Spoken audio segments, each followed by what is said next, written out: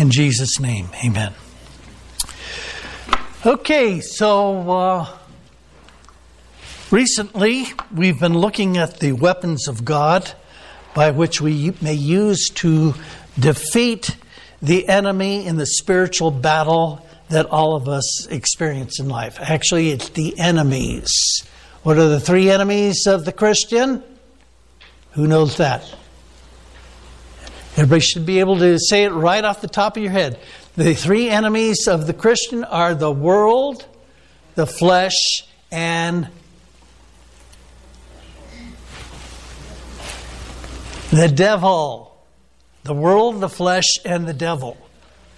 You've got to contend with those every day of your life if you are going to live a holy life, which is what we're going to be talking about here. Okay, so these weapons allow us to defeat the enemy in our lives, as we are told in 2 Corinthians chapter 10, verses 3 through 5. That tells us that the weapons are, though we live in the flesh, we do not war according to the flesh. For the weapons of our warfare are not what? Carnal. They're not fleshly weapons. Because the battle is in the spiritual realm. It's in your mind, first of all. The weapons of our warfare are not carnal, but are mighty through God to the pulling down of strongholds. The enemy seeks to build up strongholds in our lives. And he spent a lifetime trying to build those up, but we can tear them down by the weapons of God. Okay, now the weapons we've looked at in this series are such things as the Word of God, prayer in the Spirit, the weapon of fasting. Fasting is a very powerful weapon. The name of Jesus and the blood of the Lamb and the word of our testimony. And the final weapon we are looking at right now is that of praise. And the theme verse for this series on praise is, let the high praises be in their mouth and a two-edged sword in their hand. I've told you that there's two kinds of praise. First of all, there's thanksgiving, where we thank God for what He has done in our lives, what He is doing in the present, and what He will do. And then there's the second one, which I term adoration, and this is where we praise God for who He is. And to do this, I have been going through His attributes, what I call are the attributes. That is His love. God is love. His holiness. God is holy. Justice. God is just. God is truth. His truthfulness. His eternity of being. God has always existed, and He will exist into eternity future. We had a beginning, but we will all exist into eternity future. So we either spend it with God or eternally separated from Him. The choice is ours. And then there's what I term the omni attributes of God. Omni meaning all. He is omnipotent. That is, He is all powerful. He is omnipresent. That is, He is present everywhere. That means He's right here in this room listening to everything we say. Also to what we are thinking too. He can read our thoughts. And then there's the omniscience. God is all-knowing. And we're going to look at these attributes more in later messages. Now, I spent 3 Sundays talking about the first attribute, which is God is love. And I looked at it from the standpoint of 3 people. Those people are the Apostle John, as outlined in 1 John, particularly chapter 4, which mentions the word love for literally dozens of times and defines it. It says that God is love, and then he says here in his love, not that we love God, but that he loved us and sent his Son to be the propitiation, the satisfactory payment for our sins. We also looked at it from Paul. Paul talks about love being the first manifestation of the fruit of the Spirit. In Galatians chapter 5, verses 22 and 23.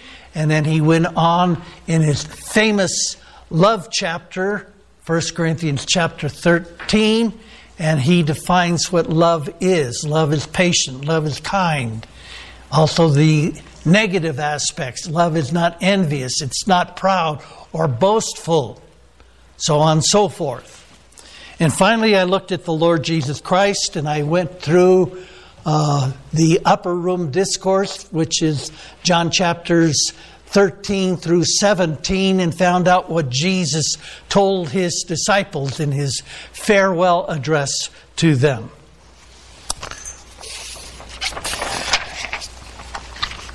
Last week I started with holiness, and we're going to continue on with that too. Now, the main scripture that I shared with you last week was this is what the prophet Isaiah had to say about the holiness of God. You know, God gave him a vision, and he was transported to the throne room of God. The story behind that passage, it opens up with he states that in the year King Uzziah died. Now, King Uzziah was a good king. The nation of Judah had good kings and bad kings throughout their history. And Isaiah is thinking, oh no, King Uzziah, a good king, has died now. Who's going to replace him? Are we going to get a good king, or are we going to lapse into a bad king and start following after these pagan gods and goddesses that are worshipped by the pagan people of the land of Canaan? So he was no doubt apprehensive about things, and he began to seek God. And God, what does God do? He gives him this vision. And he feels himself transported into the throne room of God. So he sees that it doesn't matter who's on the throne there in the nation of Judah.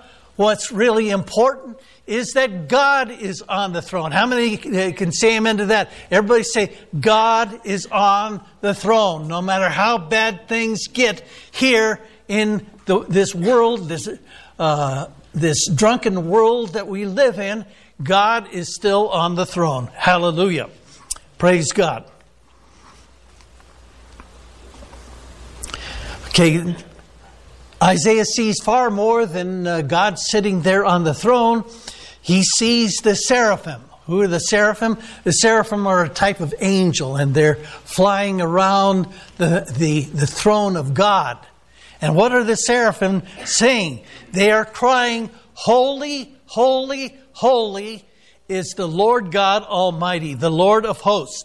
The whole earth is filled with His glory." Then upon, seeing the holiness of God, witnessing the holiness of God as cried out by the angels, suddenly Isaiah sees himself in all of his sinfulness.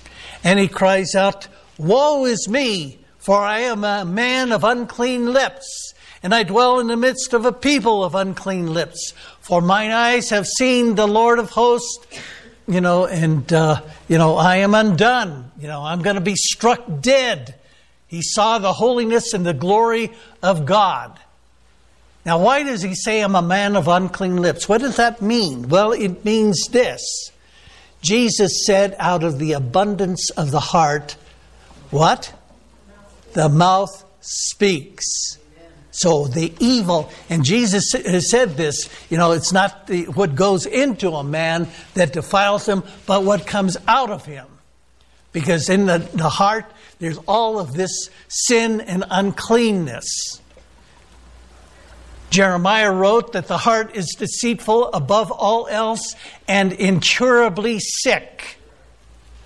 And so, this defilement in our hearts comes out of our mouths. Think of all the sin that has been perpetrated because of the words of our mouth. I was watching on TV this last week the story of what was called the Final Solution. The Final Solution was over there in Germany. They hated the Jews. And they got together and had this big conference. And in 90 minutes, they hashed out what they were going to do about the Jewish problem as they saw it. And they were just going to wipe them out. So the words of their mouth spoke forth death, and then it began to be manifest. And 6 million Jews there in Europe were murdered by these Nazi criminals. But it was out of their hearts. The hate was already there in their hearts, and then it manifested in what they had to say. So that's what it means by, I'm a man of unclean lips, and I dwell in the midst of the people of unclean lips. We're all defiled, and as I just quoted Jesus, out of the abundance of the heart, the mouth speaks. How many sins have been perpetuated through our words? Amen? Hallelujah. So, Isaiah saw God in all of His holiness, and he became acutely aware of his own sinfulness. And he said, I'm undone. I'm about ready to be struck dead. I've seen the Lord, Jehovah God, the Lord of hosts. And then one of the angels realized his predicament. He flew over to the altar and with a pair of tongs took one of the coals from the altar there in the throne room of God and touched Isaiah's lips and said, behold, this has touched your unclean lips. You are now pure. And the thing that I was trying to emphasize there is that no matter how godly we may appear to other people, there's always going to be sin in our lives. And this sin must be purged by God. You can't purge it yourself through your good works. You have to have God provide the satisfactory atonement there, just like the angel had to do this for Isaiah. No doubt directed by God. Now, as I was preparing last night the message for today, it occurred to me that there's a similar vision about that was related by the Apostle John. And he wrote this in Revelation chapter 4, verses 6 through 9. It says, before the throne, that is the throne room of God. See, he too felt himself transported to the throne room of God. Before the throne of God, there was a sea of glass like crystal. And in the midst of the throne, around the throne, were 4 living creatures, full of eyes in front and in back. The first living creature was like a lion, the second living creature like a calf, the third living creature had the face of a man, and the fourth living creature was like a flying eagle. The 4 living creatures, each having 6 wings, the seraphim had 6 wings too, were full of eyes around and within, and they do not rest day or night, saying, Holy, holy, holy, Lord God Almighty, who was and is to come. So, and whenever the living creatures give glory and honor and thanks to Him, it sits on the throne and lives forever. So my conclusion is from these 2 visions, holiness is one attribute that God wants man to be aware of. Now, I also talked last week about what does holy exactly mean. Usually when we speak of holy, we think of purity. This is only part of the meaning, the purity of God. Holy in the New Testament is the Greek word hagios, which means to be set apart. So when we say that God is holy as His attribute, we mean that He is set apart. That is, He is holy, W-H-O-L-L-Y, wholly separate, wholly other, completely separate from His creation, which is defiled by sin. Now, Paul even talks about the defilement of creation in Romans chapter 8, verse 22. For we know that the whole creation groans and travails in pain until now, until God reconciles the world to Himself. Now, the world system is still separate from Him, but it's also looking forward to the future when Jesus will return and reconcile all things, including the world, to Himself. So, what it means is the Judeo-Christian religion it's got a completely different concept of God than Eastern religions. Because Eastern religions believe in pantheism. Everything is God. The stars are God. The earth is God. This pulpit is God. You are God. I am God. This is what the Eastern religions believe. That's completely different than the Judeo-Christian concept of God being holy, meaning God is completely separate or set apart from His defiled creation. His creation wasn't defiled until what? What defiled His creation? The fall of man, right? Adam and Eve ate the forbidden fruit, and then God expelled them from the Garden of Eden, and He said, you have got to be tillers of the soil, and thorns and thistles, are going to be a crop that you generate. Okay? So, now, related to the word holy is to sanctify or to be sanctified. It's the same root word in the Greek language. Once again, it means to set apart certain people or objects for the worship or service to God. And we are to be sanctified. We're to be sanctified people. We're to be a holy people, set apart from the world to worship and serve the living God. Never forget that, brothers and sisters. That's the meaning for us. We are to be holy. That is, not only are we to lead holy and pure lives, but we are also to separate ourselves from the lust expressed by the world. That's why Peter says in 1 Peter chapter 1, verses 14 through 16, as obedient children, not conforming yourselves to the former lusts, as in your ignorance, but as He who has called you is holy, so you be holy in all your conduct. Because it is written, be holy, for I am holy. And then Peter goes on to say, in the next chapter, 1 Peter chapter 2, verse 11, Beloved, I beg you as sojourners and pilgrims, abstain from fleshly lusts which war against the soul. What does he mean by sojourners and pilgrims? It means this world is this physical life that we enjoy here in the present world, here and now. It's only temporary. We used to sing a song when I was in, growing up. This world is not my home. I'm just a passing through. And I can't feel at home in this world anymore. How many of you have heard that song? We used to sing it a lot, when I was back then. So that's what it means to be sojourners and pilgrims.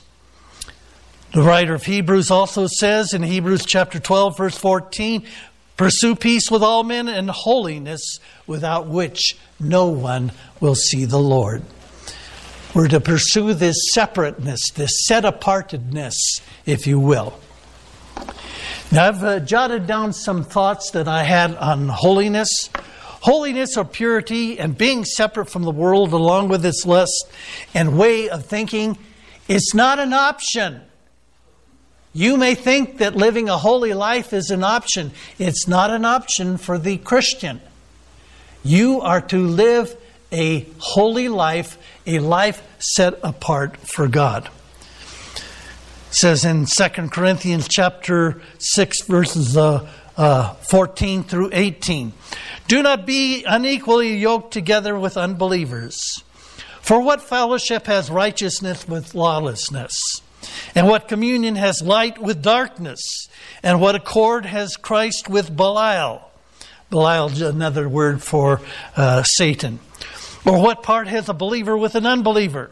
And what agreement has the temple of God with idols?" By the way, that believer with unbeliever, that's exactly why you should never marry a non-Christian. You're going to select a mate, make sure that he or she is a believer, him or herself. "For you are the temple of the living God, as God has said, I will dwell in them and walk among them. I will be their God, and they shall be my people. Therefore, come out from among them and be separate, says the Lord. Do not touch what is unclean, and I will receive you. I will be to you a father to you, and you will be my sons and daughters, says the Lord Almighty." Now, I remember, who's seen that movie, Witness? It's an old movie. It was made back in 1985, starring Harrison Ford, where he's a police officer, and he goes and lives among the Amish. And the Amish carry that be separate to an extreme, and they settle down in their own communities. And they quote this scripture. In fact, that scripture was quoted right there once in the movie.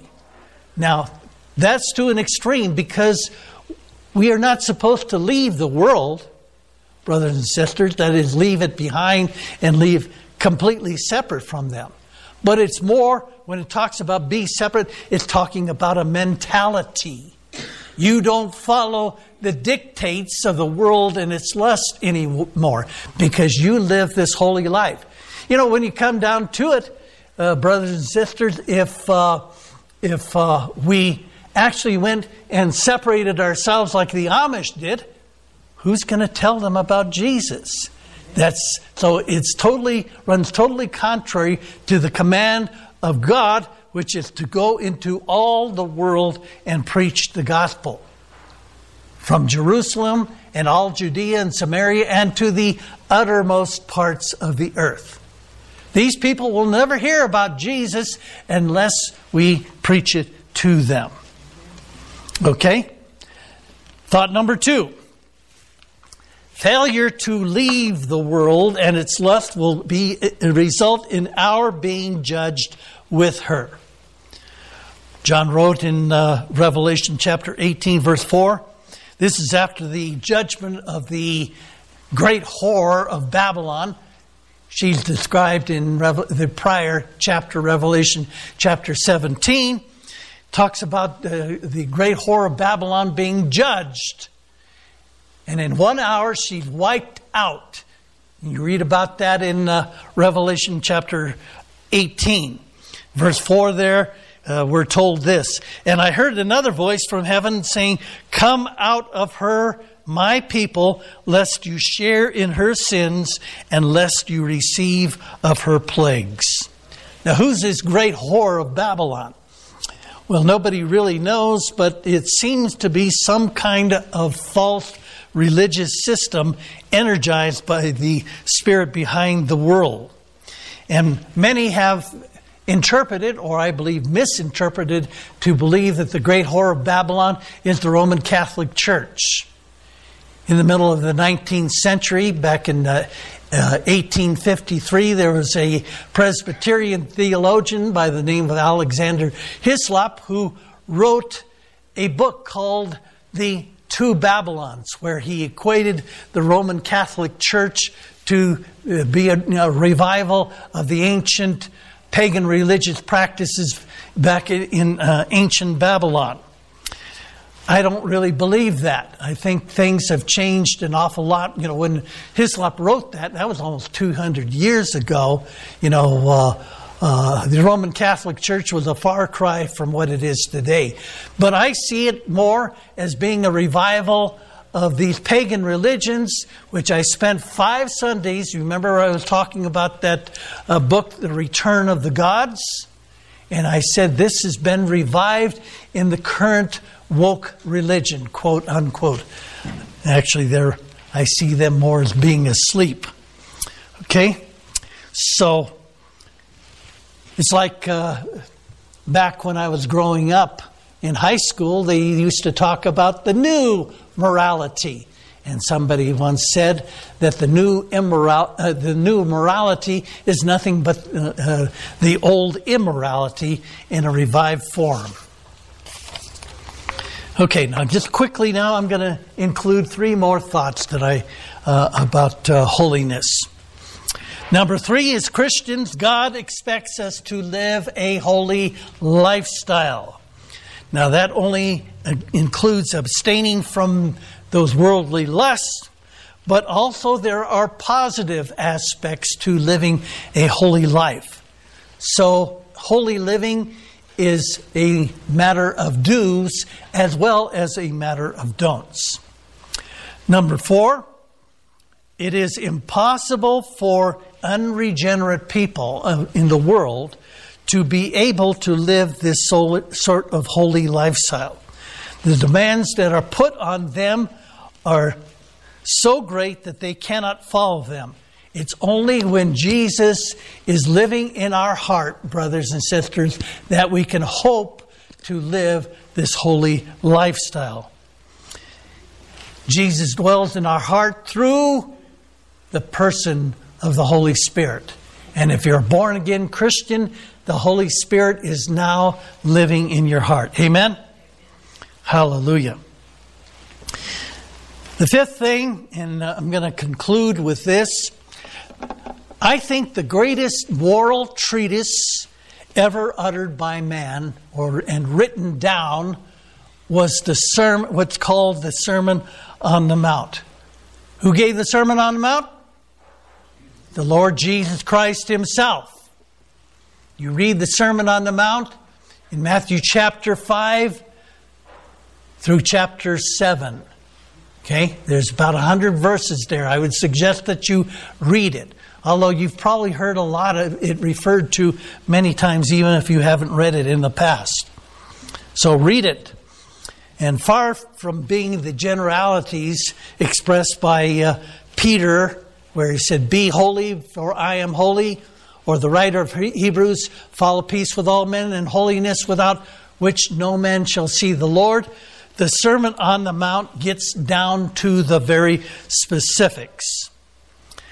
Now, I'm going to finish up here soon, but I want to give you just a few thoughts about the Sermon on the Mount. Let's see, Sermon on the Mount is 3 chapters, so it's going to take a long time for me to go through 3 chapters today. No, I'm just kidding. I'm going to go through just a few opening verses there, and then we'll be finished. First of all, the Sermon on the Mount is not for everyone.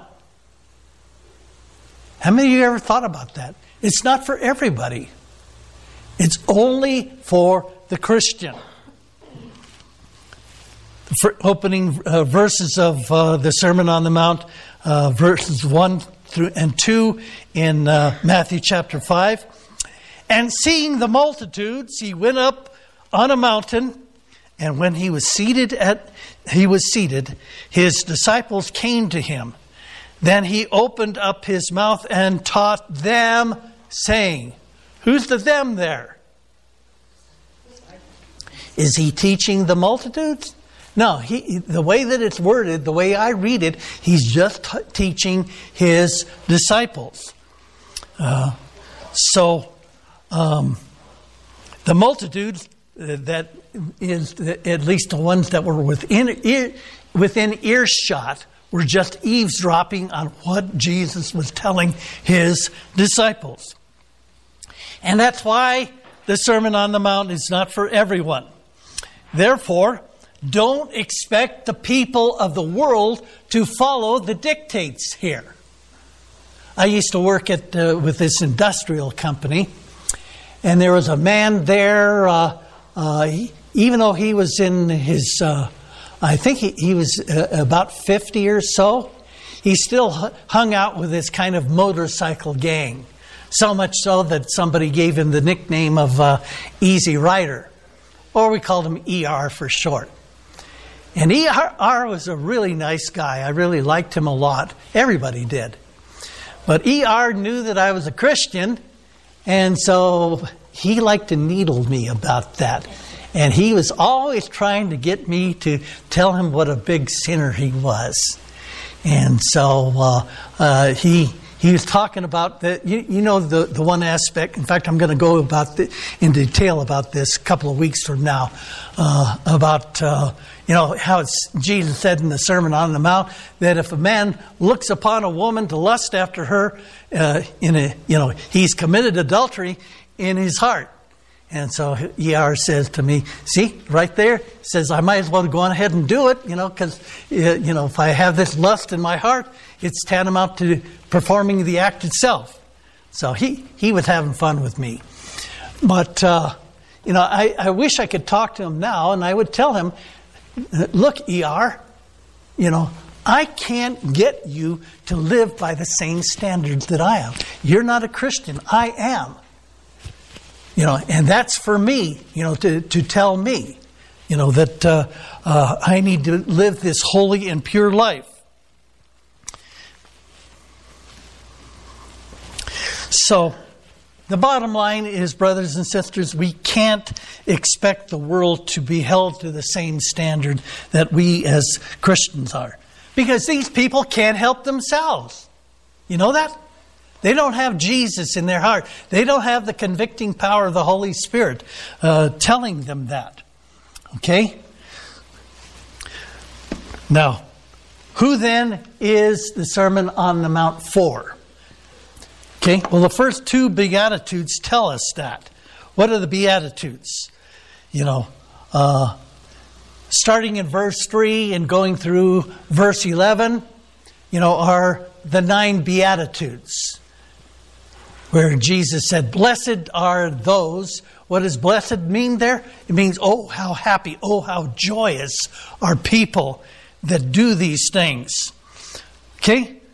Now, the first two of these Beatitudes give us a clue about who the Sermon on the Mount is for. Somebody once said that the Beatitudes are just that. They are be attitudes, not do attitudes. Why is that significant? Because it is dealing with what you are in your heart. Because what you are in your heart will be a natural outflow to what you say and do.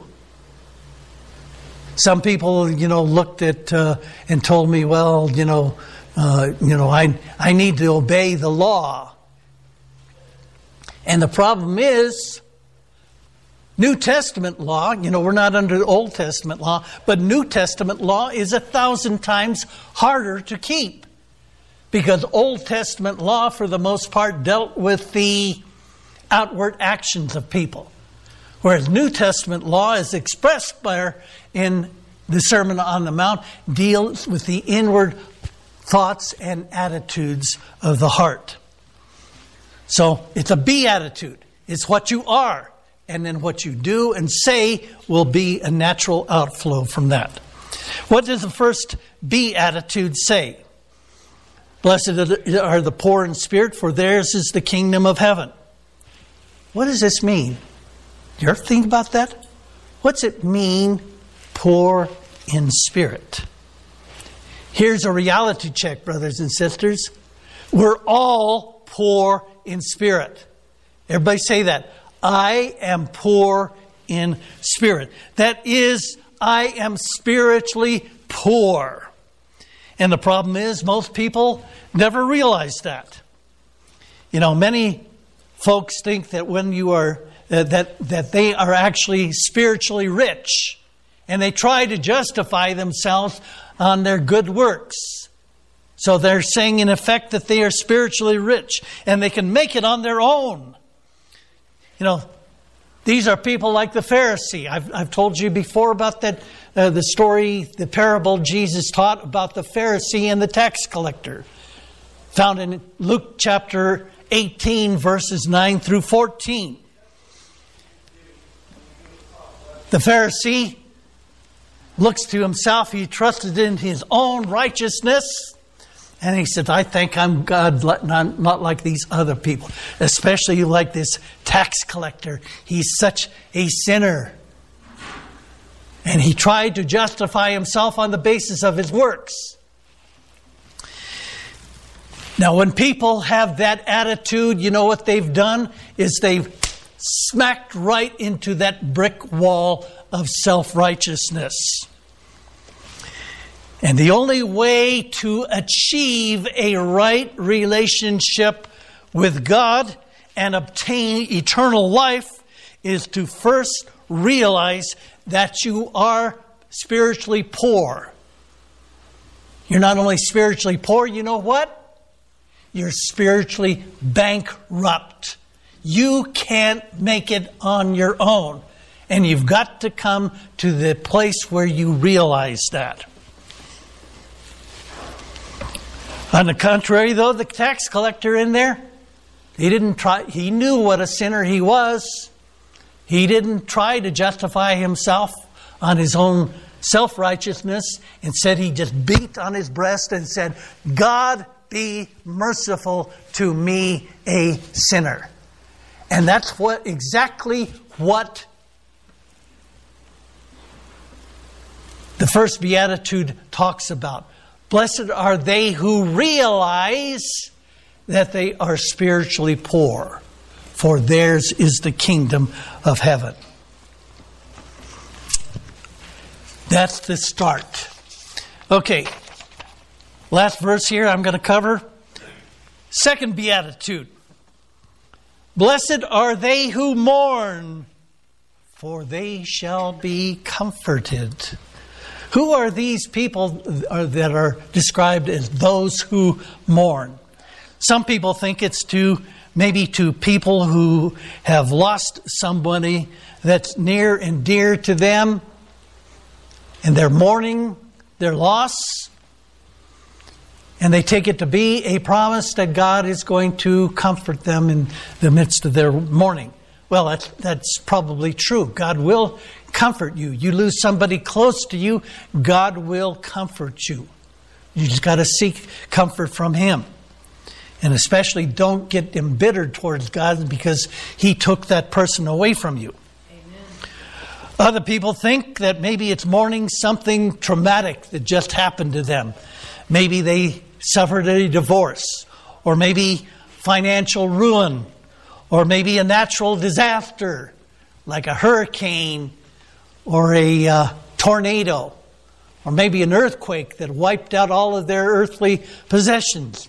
You know, they're mourning for that.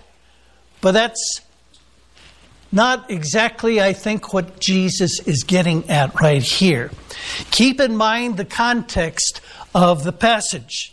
Jesus had just spoken about those that realized that they were spiritually poor, that they were spiritually bankrupt, and they acknowledged it. So it's just natural that the second beatitude would follow. And that is, it's speaking of those who mourn their sins.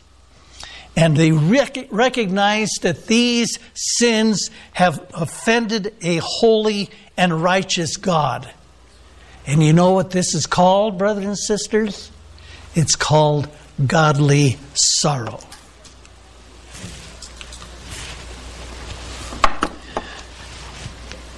Last scripture I'm going to share with you, and then I'm done.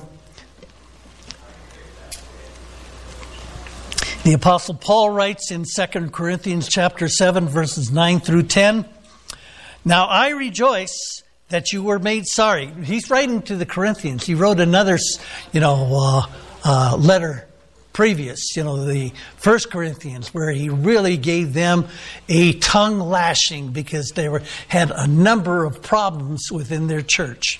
So that's what he's talking about. I rejoice not that you were made sorry, but that your sorrow led to repentance. For you were made sorry in a godly manner, that you might suffer loss from us in nothing.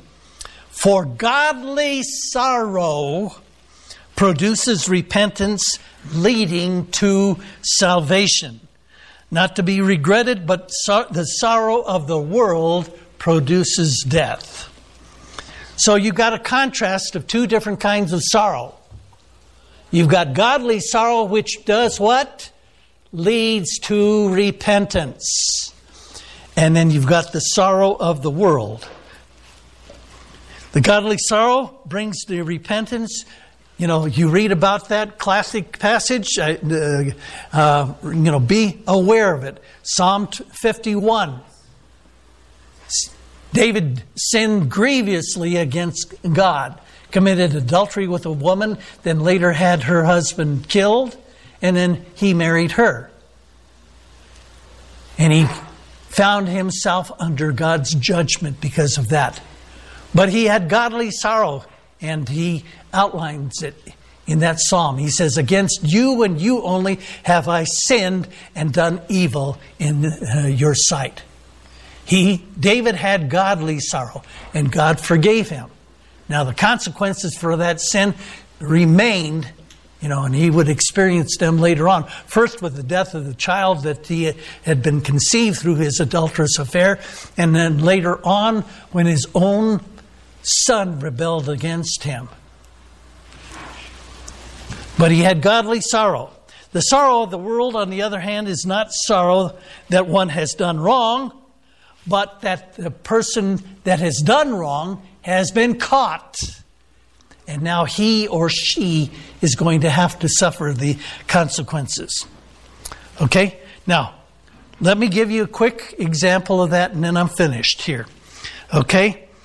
I cite the case of Simon Magus, found in Acts chapter 8, verses 18 through 24. Acts chapter 18, verses 18 through 24. And when Simon, this is Simon Magus, saw that through the laying on of the apostles' hands, the Holy Spirit was given, he offered them money. I use this as a demonstration that probably, even though Acts chapter 8 doesn't mention speaking in other tongues as the initial evidence of the baptism of the Holy Spirit, it probably was, it's kind of implied here. There had to be some kind of visible sign that Simon Magus saw there. And now he offers them money. He says right here, saying, give me also this power, that on whomsoever I lay my hands, he may receive the Holy Spirit. So he wanted to give. He's going to, give money to get it. Why? Because he probably figured he could profit by it too. Say, well, I'll lay my hands on you. You get baptized in the Holy Spirit. You give me money to lay my hands on you. And Peter, verse 20, but Peter said unto him, your money perish with you. That's, King James kind of sanitizes it right there. Peter literally told him, the hell with you and your money. Because you have thought that the gift of God may be purchased with money. You have neither part nor lot in this manner, for your heart is not right in the sight of God. Repent therefore of this thy wickedness, and pray God, if perhaps the thought of your heart might be forgiven you. For I perceive you are in the gall of bitterness and in the bond of iniquity. Now notice Simon's response here. This is sorrow of the world to a T. Verse 24. Then answered Simon and said, pray ye to the Lord for me, that none of these things which you have spoken come upon me. Pray that, I won't suffer this judgment. He didn't say anything. You're right, Peter. My heart is not right with God. I should not have, asked you to for purchasing the gift of the Holy Spirit with money. I was wrong. I accept that. That's godly sorrow. But he didn't say that. What did he do? He said, pray that this judgment, that you're telling me won't fall upon me. And that's true of people in the world. The prisons are full of people like that. Right? They're sorry they did what they did because they have to suffer the consequences.